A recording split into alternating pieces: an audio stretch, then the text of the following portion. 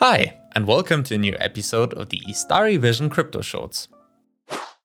Today's topic, impermanent loss. Due to the complexity of the topic, today's episode will be a bit longer than usual, and it might even be a good idea to have a pen and paper ready so you can keep up with the math. But let's start with the term itself. Understanding impermanent loss in relation to crypto investments is particularly interesting when it comes to liquidity providing, which is a way to build a passive income with your cryptocurrencies. When providing liquidity, you make your cryptocurrencies available to an exchange. Being liquid is the highest priority for every exchange, which is why liquidity providing is often rewarded with very high interest rates. Of course, high interest rates sound great, but as we all know, there are two sides to every story. Liquidity can be provided by anyone who owns two cryptocurrencies that are offered on a crypto exchange. For example, if the exchange offers the possibility to exchange e-gold for USDC, it must own both cryptocurrencies to do so. This means you can provide both e-gold and USDC here to keep the exchange liquid. For this purpose, every exchange has so-called liquidity pools, in which two currencies are equally divided in value. Liquidity pools are, so to speak, the reserve chambers that an exchange needs so that it can offer two different assets or currencies for exchange. For a better overview, as well as a simpler calculation of the rewards for providing liquidity, the two cryptocurrencies are combined and deposited in the pool as so-called LP tokens, the liquidity pool tokens. Let's take a look at an example. To provide liquidity, you would provide equal amounts of both e-gold and USDC as LP tokens to the corresponding liquidity pool of an exchange, and thus increase the total value of the pool. Let's say the balanced pool contains 100 e-gold, worth a total of $10,000, and 10,000 USDC, also worth $10,000. So one e-gold is worth $100 and one USDC is worth $1. The ratio is 1 e-gold to 100 USDC. The total value of the pool is $20,000. So far, so good. Now let's assume that you've provided assets worth $2,000 in this pool as liquidity. So 10 e-gold and 1,000 USDC. This means that you own 10% of the pool and you get 10% of the transaction fees accruing in the pool as a reward for providing your liquidity. Just to be clear, this is a very simplified example. For 10% of a liquidity pool, you would normally have to invest a lot more. We all know that the value of our cryptocurrencies is subject to some volatility, at least when it's not a stablecoin like the USDC. And this is where it gets exciting.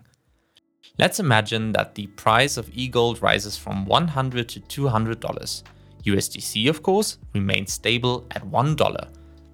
On a hypothetical exchange, however, so-called arbitrage traders can now still buy e-gold at the lower price, as this depends on the ratio of the two currencies in the pool. So they buy e-gold cheaply on the exchange at a price of 100 USDC and exchange it for 200 USDC at a higher price on another exchange. Then they exchange their USDC on our exchange again for e-gold at the now slightly higher but still cheap price and swap them again on another exchange for USDC. They do this until the e-gold value on our exchange has adjusted to the market price due to the inflow of USDC and the withdrawal of e-gold. Feel free to use your pen and paper again for help. Let's say the arbitrage trader buys 10 e-gold for 1,000 USDC in the first step. Then there would no longer be 100 but only 90 e-gold in your pool and 11,000 instead of 10,000 USDC. Because the value of the assets must be balanced at all times, the new price of 1 e-gold on our exchange is now around $122.22. This is the result of 11,000 divided by 90. However, the arbitrage trader keeps going until they can no longer make any more profits. The e-gold value in the liquidity pool therefore corresponds to the market price of $200 or a ratio of 1 e-gold to 200 USDC.